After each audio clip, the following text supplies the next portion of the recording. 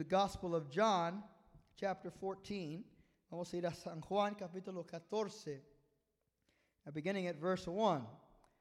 We started talking about last Wednesday, the return of Christ, the promise of Christ's return. Hemos comenzado una serie de estudios esta noche sobre el regreso de nuestro Señor. And we mentioned how Christmas is a celebration of the first coming of Christ, but it's also a good time to remember the promise of His return. Hemos dicho que la Navidad es una buena hora, buen tiempo para celebrar la primer venida de nuestro Señor Jesucristo y a la vez para anunciar y anticipar su regreso. How many of you believe that Jesus came? He's more than a legend or a myth, but He's a historical fact. Jesus came. How many of you believe Jesus is coming back? Amen. That is the blessed hope of the church. Nosotros no solamente creemos que Cristo vino, sino también creemos que Cristo regresará conforme su promesa. And when you look at the Old Testament, you see out of over 300 promises concerning the coming of Christ, fulfilled in Christ, we see the amazing precision with which God told us about the first coming of Jesus. And I happen to believe that if God fulfilled all the promises concerning the first coming, then He'll fulfill all the promises concerning the second coming. And so when we talk about the second coming of Christ, what we're actually saying is that we believe the Bible. And we believe that what God has revealed in His Word is in fact true. And so as we celebrate the Advent, the coming of Christ, we also anticipate what He promises here in John 14 verse 1. Do not let your heart be troubled. Believe in God, believe also in me. In my Father's house are many dwelling places. If it were not so, I would have told you, for I go to prepare a place for you. If I go and prepare a place for you, I will come again and receive you to myself, and where I am, there you may be also. And you know the way where I am going. Thomas said to Him, Lord, we do not know where you are going. How do we know the way? Jesus said to him, I am the way and the truth and the life, and no one comes to the Father but through me. Would you pray with me tonight? Father, we thank you for your word, which is living and powerful. We ask that you would anoint my lips of clay to teach your word tonight, and I pray as well that you would anoint the hearing of everyone in this room as well as those who has joined us online, that as they hear the word tonight, they may be comforted by its truth and also spurred on to good works. We ask this in Jesus' name, and the church said amen. Amen. As we talk about the second coming of Christ, I want to mention to you a few things about this passage of Scripture in John 14. Este pasaje de la Escritura en Juan 14 is a unique passage because Jesus in this moment is about to be going toward the cross. By the 14th chapter of John, He has been in the upper room with the disciples the night before His crucifixion. And within a few hours, He's going to be leaving them in order to die on the cross for our sins. Cuando leemos Juan 14, estamos leyendo un capítulo que ocurre durante las horas antes de la cruz de nuestro Señor Jesucristo. And as you can read through the text, there's a lot of tension in the text. Hay una gran tensión en el texto porque estos discípulos están para ser despedidos de la presencia de su Señor. The disciples are about to be dismissed from the presence of Jesus. They're about to be without Jesus, whom they have been following for the last 3 years and whom they have put their faith in as being the Jewish Messiah. Ellos habían creído que Jesús era el Mesías de los judíos y ahora se va a despedir de ellos. And so He says to them, don't let your heart be troubled. Les dice, no se preocupen, no se turbe vuestro corazón. Creen en Dios, crean también en mí. He says, believe in God, believe also in me. And then He makes this declaration. He says, I am going away, and I am going to prepare a place for you. And then when that place is ready, I'm going to come back, and I'm going to receive you to myself. And so we see here the great promise that Jesus makes is that he is going to go away, he's going to come back, and he's going to receive the church to himself. So I want you to notice those three things. He said, I'll go away, I'm going to come back, and I'm going to receive you to myself. And when you read that, you're reading a promise that Jesus made to the disciples, but ultimately, it's a promise that Jesus makes to you and I, and to every believer until he comes, that he is coming back. Aquí tenemos la firme promesa que Jesús ha hecho a su iglesia, que él se iba a ir, que iba a regresar y que va a llevarnos consigo. Now, in order to understand this passage, we have to get a little bit into the Jewish tradition. Para entender este pasaje, tenemos que entender un poco de la tradición judía. In a Jewish tradition, specifically this passage, John 14, Jesus is using the language of a Jewish wedding.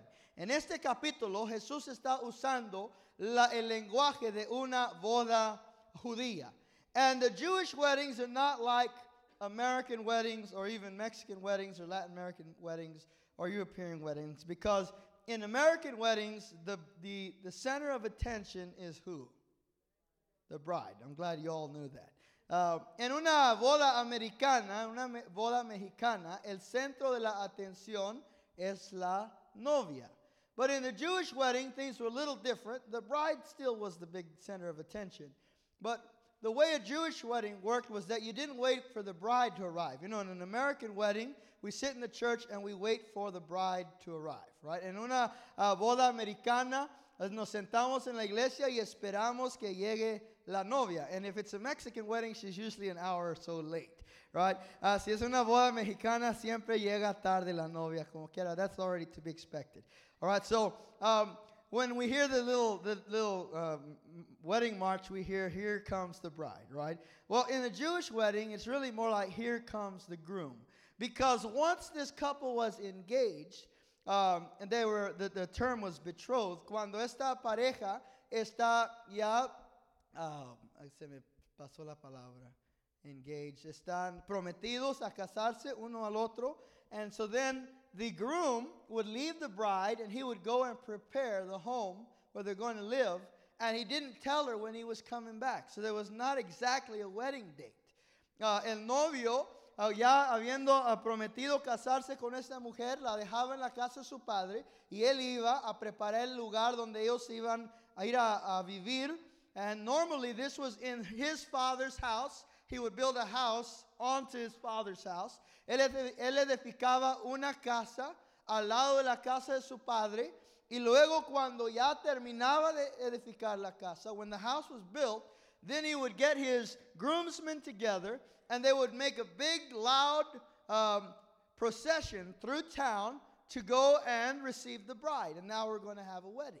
Entonces, cuando ya estaba terminado todo, el novio con sus amigos, sus amistades, iban en gran procesión a la casa de la novia para tener esta boda. And so that is the picture that Jesus gives to the disciples. He says, I am going to go away and I'm going to prepare a place for you. And when he describes the place that he's going to prepare for us, he says it's in the Father's house. So the coming of Christ for us, for the church, is going to be like a wedding. La venida de nuestro Señor Jesucristo por su iglesia va a ser una boda. In fact, when you read the book of Revelation, chapter 19, the Bible talks about the marriage of the Lamb. En Apocalipsis capítulo 19 leemos ahí la escritura que habla de la boda de nuestro Señor, las bodas del Cordero, y que ahí está la novia vestida de blanco. We see there in that picture the bride dressed in white and adorned for her groom. And so the return of Christ is the picture that Jesus gives us, is that of a wedding. And so tonight, I want to talk to you tonight as the bride of Christ. Esta noche quiero hablar hacia nosotros como la novia o como la esposa del Cordero. Because the work of the Holy Spirit in our day right now, la obra del Espíritu Santo en nuestro día hoy, es de preparar la novia para el Cordero. The work of the Holy Spirit in our generation is to prepare the bride. And so I want you to go with me to the book of Genesis. Vamos a ir a Génesis, el capítulo 24, Genesis chapter 24 for a moment. Genesis 24. Genesis 24 gives us an Old Testament picture of what's going on in the world right now. En Génesis 24 tenemos una escena, un cuadro de lo que está ocurriendo en el mundo ahora. Now, in Genesis 24, you have several people that I want you to be familiar with. En Génesis 24 hay varias personas que quiero que usted relacione. The first one is Abraham. Say Abraham. Now, Abraham had a son. His son's name was Isaac. Say Isaac. And then Abraham had a servant, and his servant's name was Eliezer. Say Eliezer.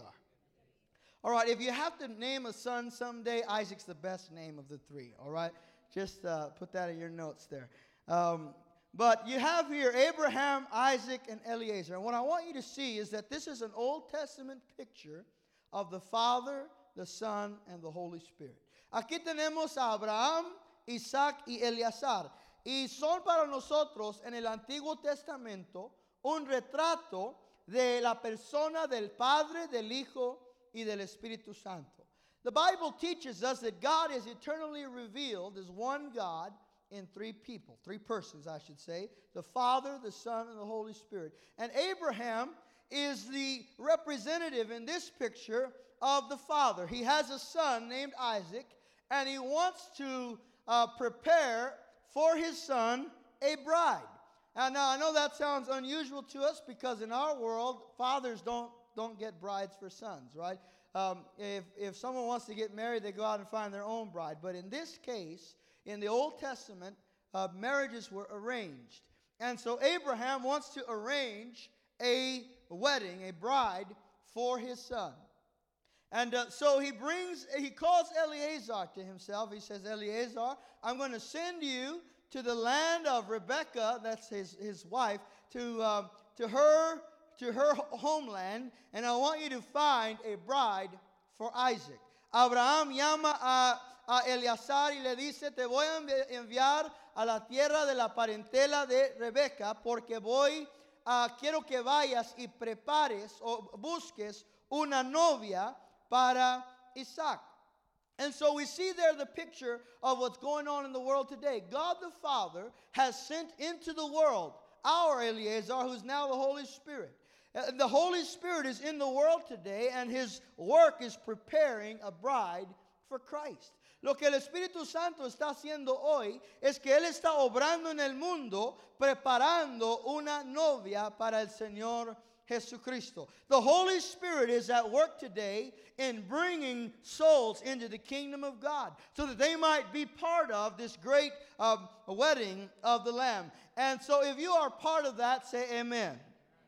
El Espíritu Santo está hoy trabajando en traer al Hijo una novia limpia y preparada. What kind of bride is the Holy Spirit looking for? Well, if you study what Eliezer looked for, you'll find what the Holy Spirit is looking for in our day. Si usted estudia lo que Eleazar buscó en su tiempo, usted va a ir a ver varias señales de lo que el Espíritu Santo está buscando en nuestro día.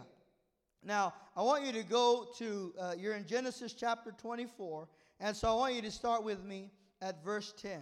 It says, then the servant, that's Eliezer, took 10 camels from the camels of his master, and he set out with a variety of good things of his master in his hand. And he arose and went to Mesopotamia, to the city of Nahor. And he made the camels kneel down outside the city by the well of water at evening time, and the time when women go out to draw. Now listen to Eliezer's prayer, verse 12. He said, O Lord, the God of my master Abraham, please grant me success today and show loving kindness to my master Abraham. Behold, I am standing by the spring, and the daughters of men of the city are coming out to draw water. Now may it be that the girl to whom I say, please let your jar down so that I may drink, and who answers, drink, and I will water your camels also. May she be the one whom you have appointed for your servant Isaac, and by this I will know that you have shown loving kindness to my master. Now let's get this picture. Eleazar arrives at the land of Nahor, the place that he was sent. And this is his prayer. He says, Lord, I am outside of the water well in this community. You know, in the Bible, sorry ladies, but in the Bible, drawing water was women's work, all right? It's in the Old Testament, it's in the New Testament. So we're just grateful today for tap water, right? But in that day, if you wanted water, you had to go draw water. And in the Old Testament and New Testament, that was women's work. So where would you go to meet a girl? You have to go to the well, all right? So Eleazar goes to the well, and he is praying just before daybreak, and he says, Lord, as the women start coming out to draw water this morning, I'm asking you to show me who is going to be Isaac's wife. Who's the bride that you have prepared for Abraham's son? And that's what the Holy Spirit's doing, isn't he? He's preparing, he's seeking a bride for Christ. And so he says, I'm going to ask one of these young ladies to let down her jar and give me a drink. And just about anyone in that day would have naturally let down her jar and given somebody a drink. But then he says, and then I'm going to wait to hear something else from her. I want her to say, here's a drink, and I'll water your camels also. How many camels did he have? He had 10 camels. All right, so scholars tell us that each camel could probably drink as many as 5 jars of water. All right, so this is going to be quite an undertaking for this young lady if she signs up. And so this is his sign before the Lord. What does this tell us, first of all? That Eleazar was looking for a bride that was willing to serve. And this is really the first thing that you and I have to look at in being the bride of Christ, is that we have to be a bride, a church that is willing to serve. Say amen, somebody. What is the work of the church? What is the mission of the church, if not to serve? ¿Cuál es el trabajo de la iglesia o la misión de la iglesia? Sino el trabajo o la misión de la iglesia es trabajar. And I want to just mention a few things as we read on tonight, because I want us to see that first characteristic was that she was to be a servant bride. Ella tenía que ser una novia sierva. Listen, Jesus is not looking for a bride, or the Holy Spirit is not preparing a bride for Christ that needs to be served. Jesus said, I did not come to be served, but to serve. I did not come to be waited on, but to wait on tables. And so Jesus is looking for a servant bride. Say amen, somebody. And what is the work that you and I need to be a part of? First of all, the work you and I need to be a part of is the work of soul winning. Primero entendemos que el trabajo en lo cual tenemos que estar usted y yo trabajando, obrando, es la obra de ganar almas. Jesus said that the harvest is plentiful, but the workers are few. Jesús dijo, la cosecha es mucha, mas los obreros pocos. So what is God looking for today? He's looking for a servant bride, a bride that cares about what he cares about. Do you know what God cares about? Do you want to know what the heartbeat of God is? If you put your ear up to God's heart, this is what you're going to hear. Souls, souls, souls, souls. That is the heartbeat of God. El palpitar del corazón de Dios son las almas. God wants the world to know his son Jesus. The Bible says he's not willing that anyone should perish, but that all should come to repentance. So the heartbeat of God is the lost. The heartbeat of God is souls. That needs to be the heartbeat of the church. Esto tiene que ser el palpitar del corazón de la iglesia. El ver almas que vienen a conocer a Jesús. And so I just want to invest this in you tonight as you think about what is my primary mission as being a member of the body of Christ, being a part of the body of Christ. It's to win souls, to tell somebody that Jesus saves, and to bring as many people to the knowledge of Jesus as is humanly possible. And so if you're not a soul winner, if you've never won a soul to Christ, I want to tell you, just all you need to do is win one soul, and you'll be hooked for life. Because once you have made an eternal difference in somebody's life, there's nothing like it in the world. I mean, this is better than somebody bragging about your enchiladas or your cake or something that you did. This is amazingly, much more amazing than that, when you have had an eternal influence on somebody's life. Si usted nunca se ha ganado un alma, le digo, solamente gánese un alma y ya va a ser adicto a ganar almas. Porque el ganar almas transforma nuestra vida. El saber que tuvimos un impacto eterno en la vida de otra persona. Now, we get into a place sometimes where we think it's the pastor's job to win souls, or it's the elder's job to win souls, or it's the evangelist's job to win souls. No, this is every single member of the body of Christ's job, to be soul winners. Ese es el trabajo de toda la iglesia, de ganar almas para Cristo. And so I want to encourage you to witness to every person that you can when you can. And invite as many people to church as you can. And be a bold witness in your social media or whatever outlet you have, that you can communicate to people the good news and the great hope that is found in the gospel of Jesus Christ. Jesus said, "Let your light so shine before men, so that they will see your good works and glorify your Father who is in heaven." So you and I need to let our light shine because we live in a dark world. How many of you have lost friends? How many of you have lost loved ones? How many of you have lost colleagues? We're surrounded by lost people. So at the very least, we need to be praying for the lost. We need to be praying that the Holy Spirit will bring conviction upon their hearts and bring them to Christ. We need to be praying every time the altar call is made here at Kingsway Church that somebody's heart will be turned to Jesus, whether it be online or here in the sanctuary. We need to be expecting and celebrating when people come to know Christ, because that is the mission of the church. That is the mission of every single believer. And when you and I are about that mission, we are just as close to the heartbeat of God as we'll ever be. When we get to that place where we desire to see the lost saved. Now, I think a lot of churches, and I thank God that we have in this church a good heart toward the unbeliever and toward the lost. But a lot of churches lose sight of this. And many times churches can get so involved in their traditions or get so involved in their group thinking that they forget that everyone who comes into the house of God, whether they look like me or talk like me or sound like me or not, that they are someone that is loved by the eternal God, that they are someone who is the object of God's affection, for whom Christ died on the cross, and that soul matters to God. And if that soul matters to God, that soul has to matter to me. Say amen, somebody.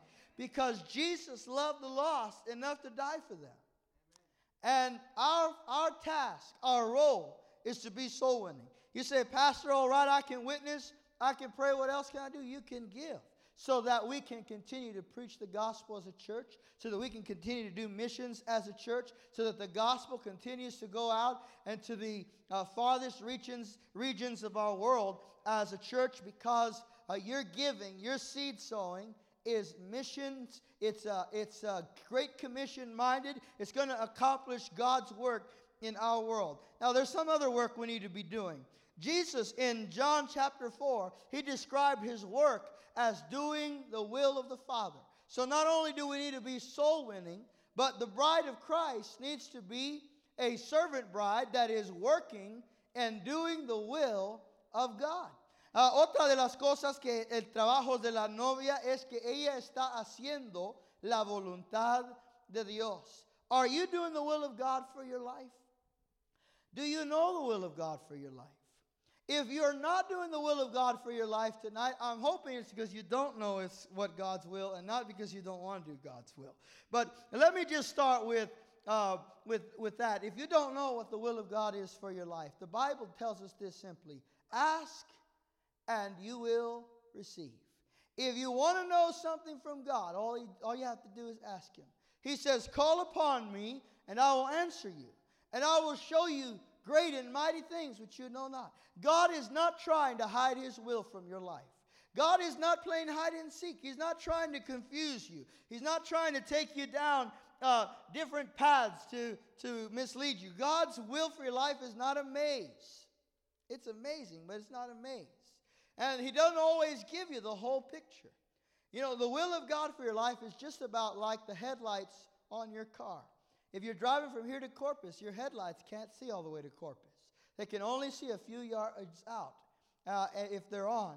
And if it's dark out, you're only going to see as far as those lamps will go. God's will for your life generally only leads that just far enough for you to go one more step or two more steps. But if you live a life of dependence upon God, He'll show you His will for your life. And if you know His will for your life, then I'm guessing tonight you want to do His will. And Jesus said that was His work. His meat was to do the will of Him who sent Him. And so our task needs to be discerning what is God's will and doing God's will for our life. And if you say, I don't know anything about God's will for my life. Well, I already mentioned one, soul winning. That's God's will for your life. Say amen, somebody. And so you may not know exactly what it is God wants you to do next, but I can tell you this. He wants you to be a soul winner.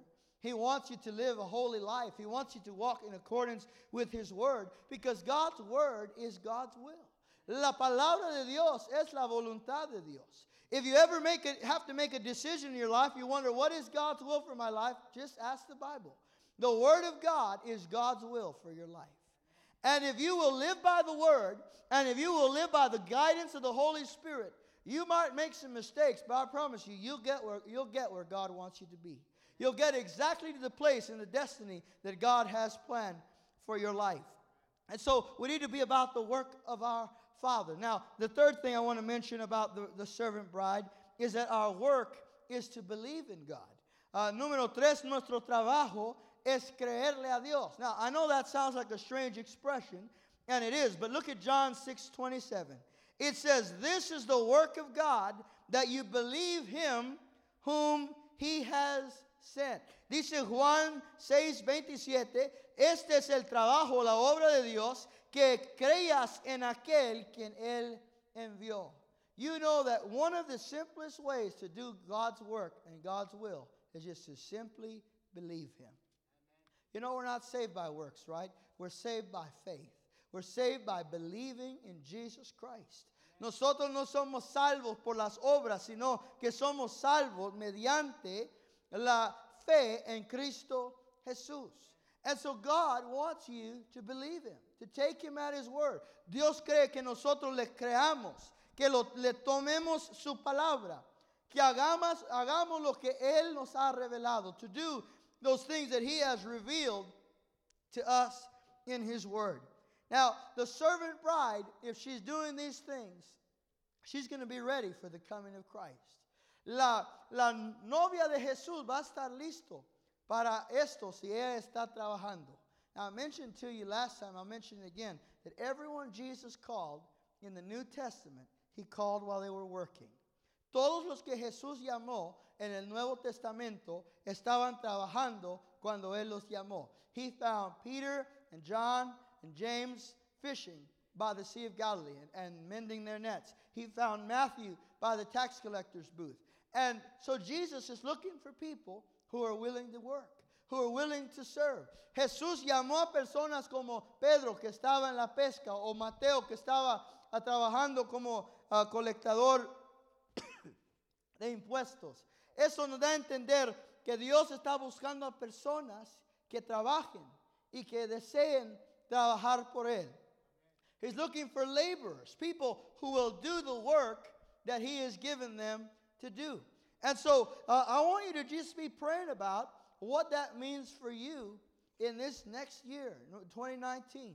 To be saying, Lord, what is the task? What is the work? Where is it you want me to serve? What is it you want me to be doing for you? Because the day is coming when the Master is going to come back, and He's going to ask us, what did you do? What have you done? And we're going to have to give an account for the life we lived and the years that we spent, and whether or not we were diligent in doing the work that He gave us to do. You remember the parable of the 10 talents. Jesus gave to one servant 5 talents. He gave to another 2 talents. He gave to another 1 talent. And he expected something from each one of them. And God is expecting something from each one of our lives. Let me ask you a question. Does God have the right to expect something from your life? That was kind of a weak amen, but I'm going to take it, all right? God has every right to expect something from our life. And if for no other reason, because we are his servant bride. We've been called by him to be like him. Jesus was a servant. Jesus came and he served us. He served humanity. And now he has desired of us that we should be like him. Now let's read on in Genesis 24, verse 15. Before he had finished speaking, behold, Rebekah, who was born to Bethuel, the son of Milcah, the wife of Abraham's brother Nahor, came out with her jar on her shoulder. The girl was very beautiful, a virgin, and no man had relations with her. And she went down to the spring and filled her jar and came up. Then the servant ran to meet her and said, "Please let me drink a little water from your jar." And she said, "Drink, my lord." And she quickly lowered her jar to her hand and gave him a drink. And when he had finished giving him a drink, she said, "I will draw also for your camels until they have finished drinking." Now we notice here that Rebekah comes out, and when Eliezer asks her, he says, "Can I have a drink?" She puts her jar down, she gives him a drink, and then when he's done drinking, she says, "I'll also water your camels until they're done drinking." And so now we see the servant bride at work. But we also notice in verse 16 another characteristic of the bride, and that is that she is a pure bride. Not only is the Holy Spirit preparing for Christ a servant bride, but he is also preparing for Christ a pure bride. Now, let me just say this, because this is the most important part of the whole lesson, is that there is no pure bride aside from the blood of Jesus. You know that it is Jesus who has made the bride pure and spotless and ready for the groom. Listen, nobody can make it to heaven outside of Jesus. Say amen, somebody. And so when you and I think about heaven, you think about going to heaven, don't even imagine going to heaven without Jesus, because no one can live in the presence of a holy God without the cleansing grace of Jesus over their life. But the moment that Jesus comes into a life, he cleanses that life. And he takes the filth and the shame and the guilt of that person's past, and he makes them pure and righteous before God. And so when Jesus comes back for his bride, he's coming back for us. And he's coming back for a church, a glorious church, the Bible says, without spot and without wrinkle. A church that has been made pure through the precious blood of Jesus. And so now we have this two-part promise here. First of all, we're going to be a pure bride, but also we're being kept pure by the Holy Spirit in our life. Jesus has made you fit for heaven, but it's the Holy Spirit that is in the work every day of sanctifying and purifying your life. And we ought to thank God for the Holy Spirit every single day, because he is the one who is purifying our life. He's the one who is making us stand right and upright before God. And so when we think about our past, so we think about our sin, we think about where it was that God found us, we're not thinking about pure. We're not thinking about white and spotless. We're thinking about sin. The Bible said that our righteousness is as filthy rags. That means that our best day, listen guys, on our best day, our best deeds are filthy rags. On our best day, we don't measure up to God's standard. On our best day, we don't measure up to God's equation. But Jesus came and he shed his precious and innocent blood on the cross, so that every person that would come to him by faith, you can come to Jesus on your worst day, and his blood will cleanse you and make you right and make you reach the standard of perfection that God has designed for you. Somebody should shout amen tonight, because I'm telling our story. I'm telling the story of every single member of the body of Christ. If not for the blood of Jesus, there would be no bride. If not for the cross, there would be no wedding. Si no fuera por la sangre de Cristo y por la cruz del Calvario, no hubiera boda y no hubiera novia, porque todos estamos en pecado. Pero la sangre de Cristo ha purificado la novia. La ha hecho limpia, la ha hecho pura delante del Señor. And so let me just tell you, whenever the devil reminds you of your past, you just remind him of his future, all right? Because your past has been covered in the blood. And your future is that you're going to be standing next to the groom on the wedding day. Say amen, somebody. That's where you and I are going to be. And Satan's going to be bound and sent to eternal flame in judgment. But the bride, pure and spotless, will stand before Christ. Now, I also want to mention this while I'm at it, that when Jesus comes back for his bride, he's not sending the angels to get his bride. He's going to come personally for his bride because he has washed her and cleansed her with his own blood, paying the ultimate price for our cleansing and for our redemption. And so tonight, can I just tell you, if you don't know Jesus, if you don't know the forgiveness of your sins, if you've never experienced the washing and the regeneration of the Holy Spirit in your life, say yes to Christ. Invite Christ into your life. Let him come into your life and make you clean and make you whole. And he will take your past and wash it away and give you a fresh start with God. But see, then we have the work of the Holy Spirit. And the Holy Spirit is at work in us every single day, making us more like Jesus. Aren't you glad the Holy Spirit is making you more like Jesus? Do you know how important it is that you and I have the Helper with us every single day to bring conviction when we sin, to get us back on track when we err? Listen, if we are going to live this life the way that God has designed it, we need the work of the Holy Spirit. The Holy Spirit sets the standard in our life. And when we get off track, when we get off that standard, he brings correction. He brings discipline to our life so that we can be that man, that woman that God has designed for us to be. And because the closer you and I walk with him, the more that you and I walk with him and submit to the conviction and the discipline of the Holy Spirit, then the less we have to deal with the hard knocks that come in life from disobeying the will of God and the purpose of God for our life. How many of you would much rather have listened to the Holy Spirit than learn some of the hard lessons that you had to learn because you disobeyed the Holy Spirit? Look, we can all look back at a moment in our life and say, that moment, I did not listen to the Holy Ghost, and I paid a hard price for that. We've all been there, haven't we? Wouldn't you rather have just said, yes, Lord? You know, today you can make a difference in your life by just saying yes to the Holy Spirit and letting him lead. Because he'll come to your life, he'll say, that is not the person for you. That is not the friend for you. That is not the job for you. And sometimes, from our natural perspective, it just looks too good. And we think, if I pass up on this, I'm going to be missing a moment.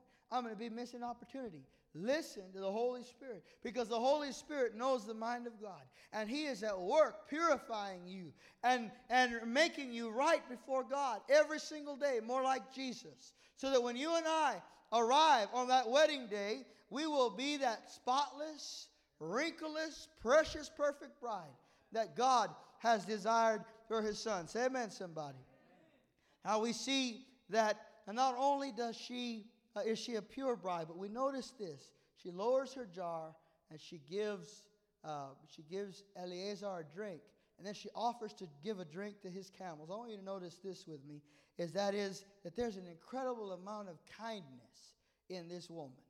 This woman is a woman whose heart is softened toward her fellow man. She has a kindness about her, compassion about her that has to characterize the body of Christ.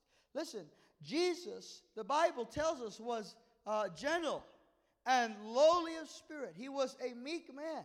What does it mean to be meek? It means that we know how to put power under control.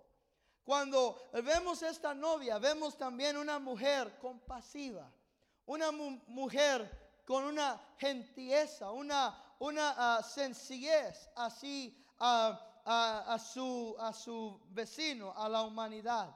And it troubles me today to think about where America is going, because, more and more what gets the attention in our world is unkindness. It's a lack of civility toward one another, especially when you think about our political system right now. And you think about the way that our politicians talk to one another and the lack of kindness that they have for one another. And I know it's even some of the guys you and I voted for, right? It's everybody now that has taken this route of brutal speech. And it seems like if we're not careful, that we're teaching our children that this is how you communicate, that this is how you should act. And we need to be very careful about that, because what we tolerate in one generation, we're going to be living in the next generation. And the Bible tells us this in the book of Colossians, in Colossians chapter 4, verse 6, let your speech always be with grace. Amen. Listen to that. Let your speech always be with grace, as though seasoned with salt, so that you will know how you should respond to each person. Amen. This is God's call for his bride, that she be full of gentleness and kindness, that her speech be full of grace. Listen, I believe that God hates abortion. He hates the murder of innocent babies. But that doesn't give the church the right to fill their mouth with hate speech toward people who have had an abortion, or toward people who perform abortions. I'm not hearing enough amens tonight. I know God is against homosexuality. The Bible clearly teaches us that God created them male and female. He doesn't support men marrying men or women marrying women. But it doesn't give the church the right to fill its mouth with hate toward people who are living in that lifestyle. And so our speech must always be full of grace, always full of kindness, because we represent Jesus. We're not saying that our standards are lower. We're not saying that the Bible doesn't mean what it says. But we're saying that what we're going to speak, when we speak the truth, we speak it with the love of God, with the kindness of our Savior. Because, more than likely in our life, the times we have listened to God the most and the best was when he came to us with kindness. Because it's the Bible that says that it is the kindness of God that leads men to repentance. Sometimes God will have to get your attention. But I really, really have preferred those times when his kindness has been like a big neon sign in the dark saying, Isaac, you're off track. It's time to get in the right place. And if God is in that way, then you and I have a good example of how we ought to conduct ourselves in this life. We can use more kindness in the church. We can use more kindness in our communities. You can use more kindness at your job. You can use more kindness toward your neighbors. You can use more kindness in your in your marriage. Say amen, somebody. Some people are kinder to a stranger at work than they are to their husband or their wife at home. This ought not to be true. All right, some people are kinder to people on the street than they are to their children.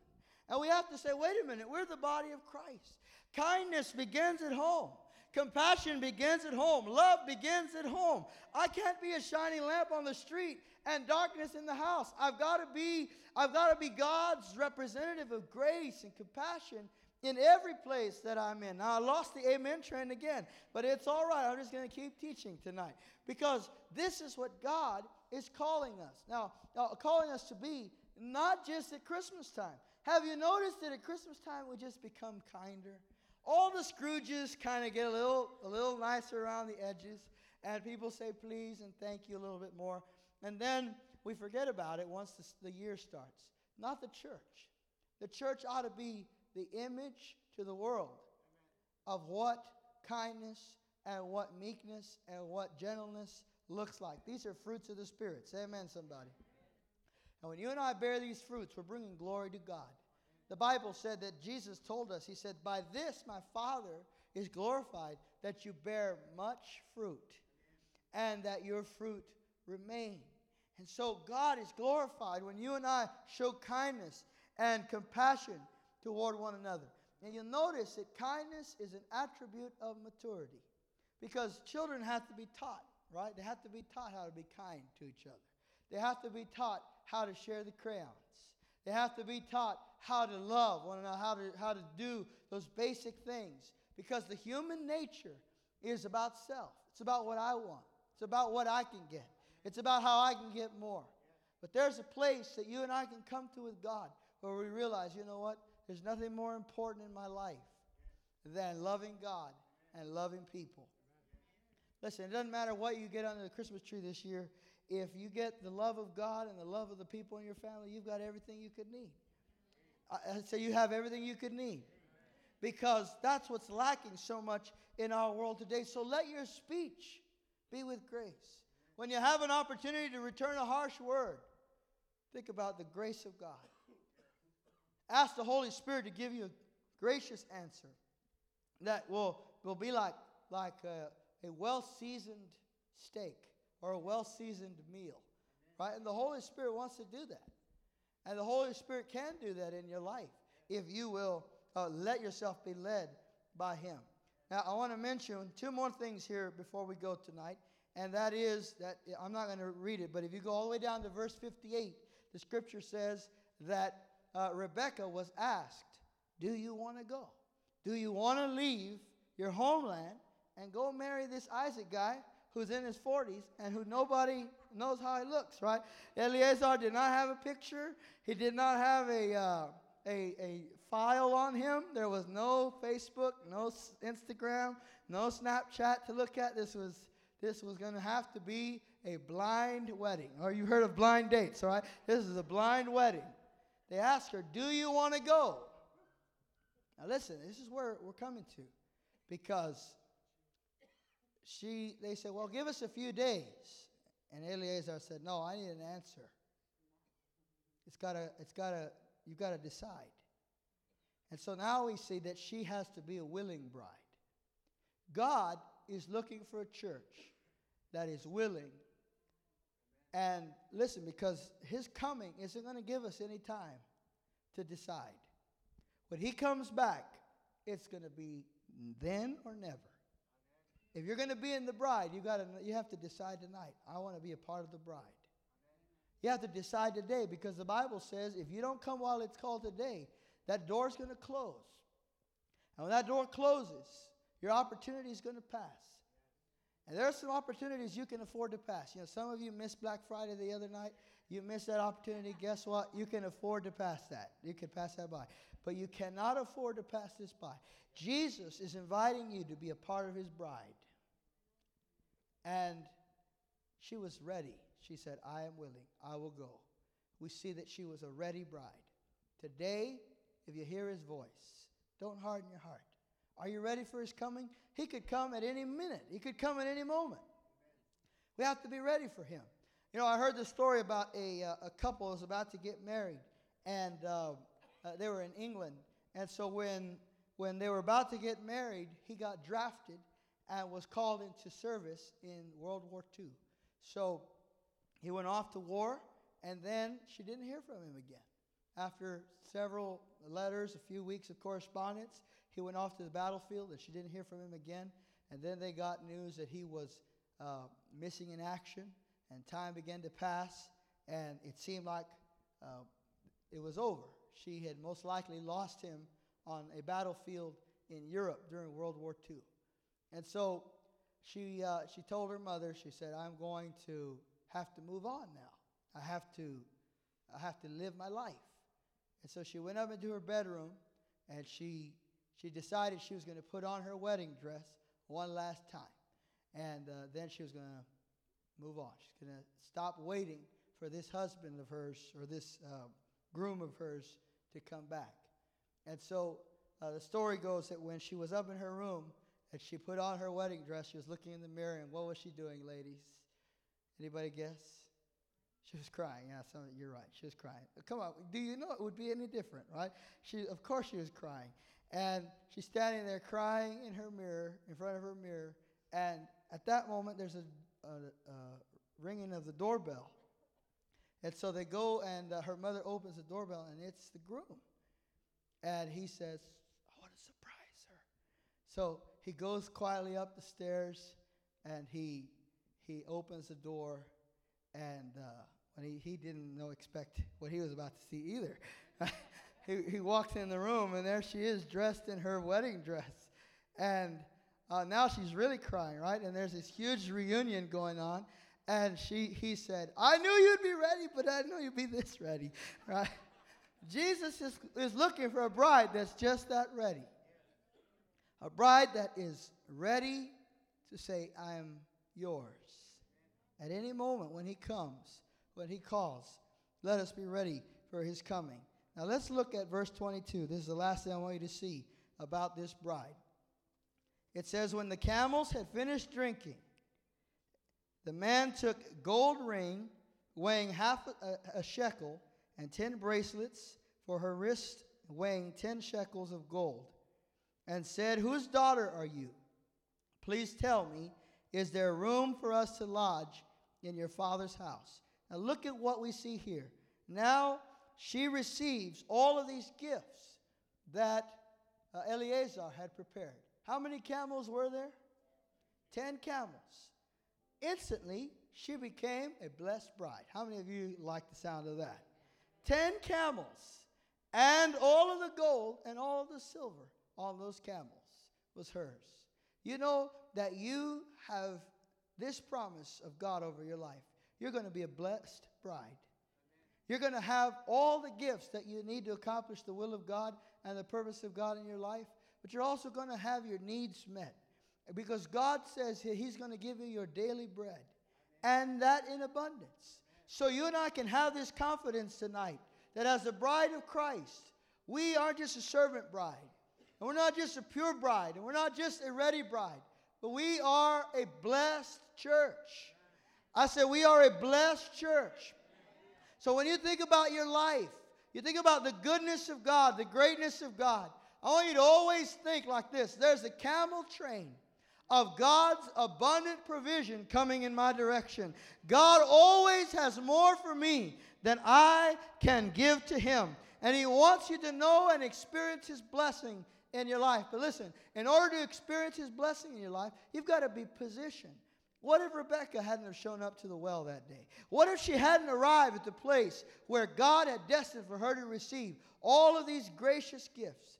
Tonight, I want to encourage you to stay in position for God to bless you, because there's a camel train of blessing that is coming in the direction of your household, in the direction of your family. It's filled with gifts and anointings and callings and power and strength. It's filled with answers to your prayers. It's filled with God's abundance sent toward your life, that you might see his goodness and rejoice at his coming. And what a coming it will be.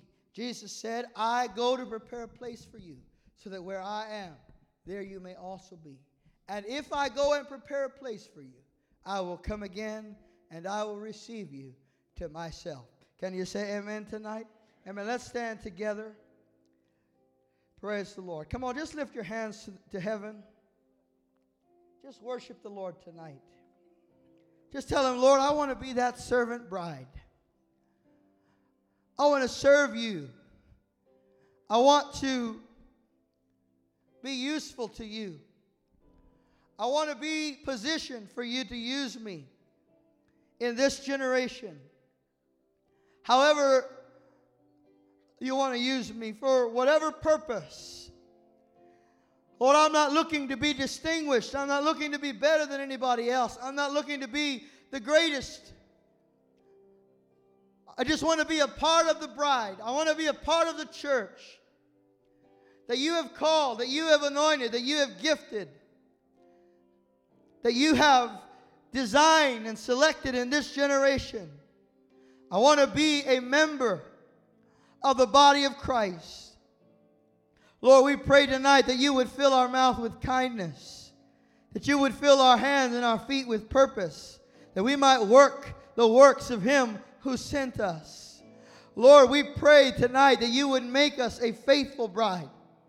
Purify our hearts, purify our motives, purify our intentions. Cause us to walk in the desire of holiness and the desire of purity. Lord, take out of our mind any thought or any temptation that the enemy would put to lure us away from the work and the calling of God. upon our lives. Lord, we say tonight, we want to be a ready bride. When you come, we want to be walking in holiness. We want to be walking in purity. We want to be living the life that pleases you, that brings you glory and honor and dominion and praise. Lord, we want to be a people who are about our Father's business. Lord, we thank you for the coming of the Lord Jesus Christ. And we anticipate his second coming with joy, with anticipation. But in the meantime, let us be fruitful. Lord, let us be diligent. Let us be a threat to the kingdom of darkness. Dress us in light. Let us walk in the light of God in the midst of the dark world around us. Let us not sit and be idle while souls perish, but make us a soul-winning church, a soul-winning bride, that you and I might have the same heart, oh God, that we might have the heartbeat of God for souls, for the lost, for those who are perishing without hope and without God in the world. Let your anointing fall upon every member of this congregation tonight. Lord, that as they go into this world, they might be light, they might be hope, they might be joy. I pray that they would lift someone's burden, that they would increase someone's joy this week, that they would be a blessing to somebody. And Lord, I pray that the blessings of heaven would reach every single one of them. I pray that the camel train of God's provision would come into their life, meet every single one of their needs. Lord, I pray that you would meet their financial needs. I pray that you would meet their spiritual needs, meet their physical needs, bring healing to their bodies, bring deliverance to their bodies in the name of Jesus. Bring jobs, good jobs, better paying jobs, higher positions. Lord, we pray for blessing on their homes, blessing in their work, that everything they do would be blessed, that the world may see and know that God blesses those whom he has called. We honor you and we give you thanks tonight in Jesus' name.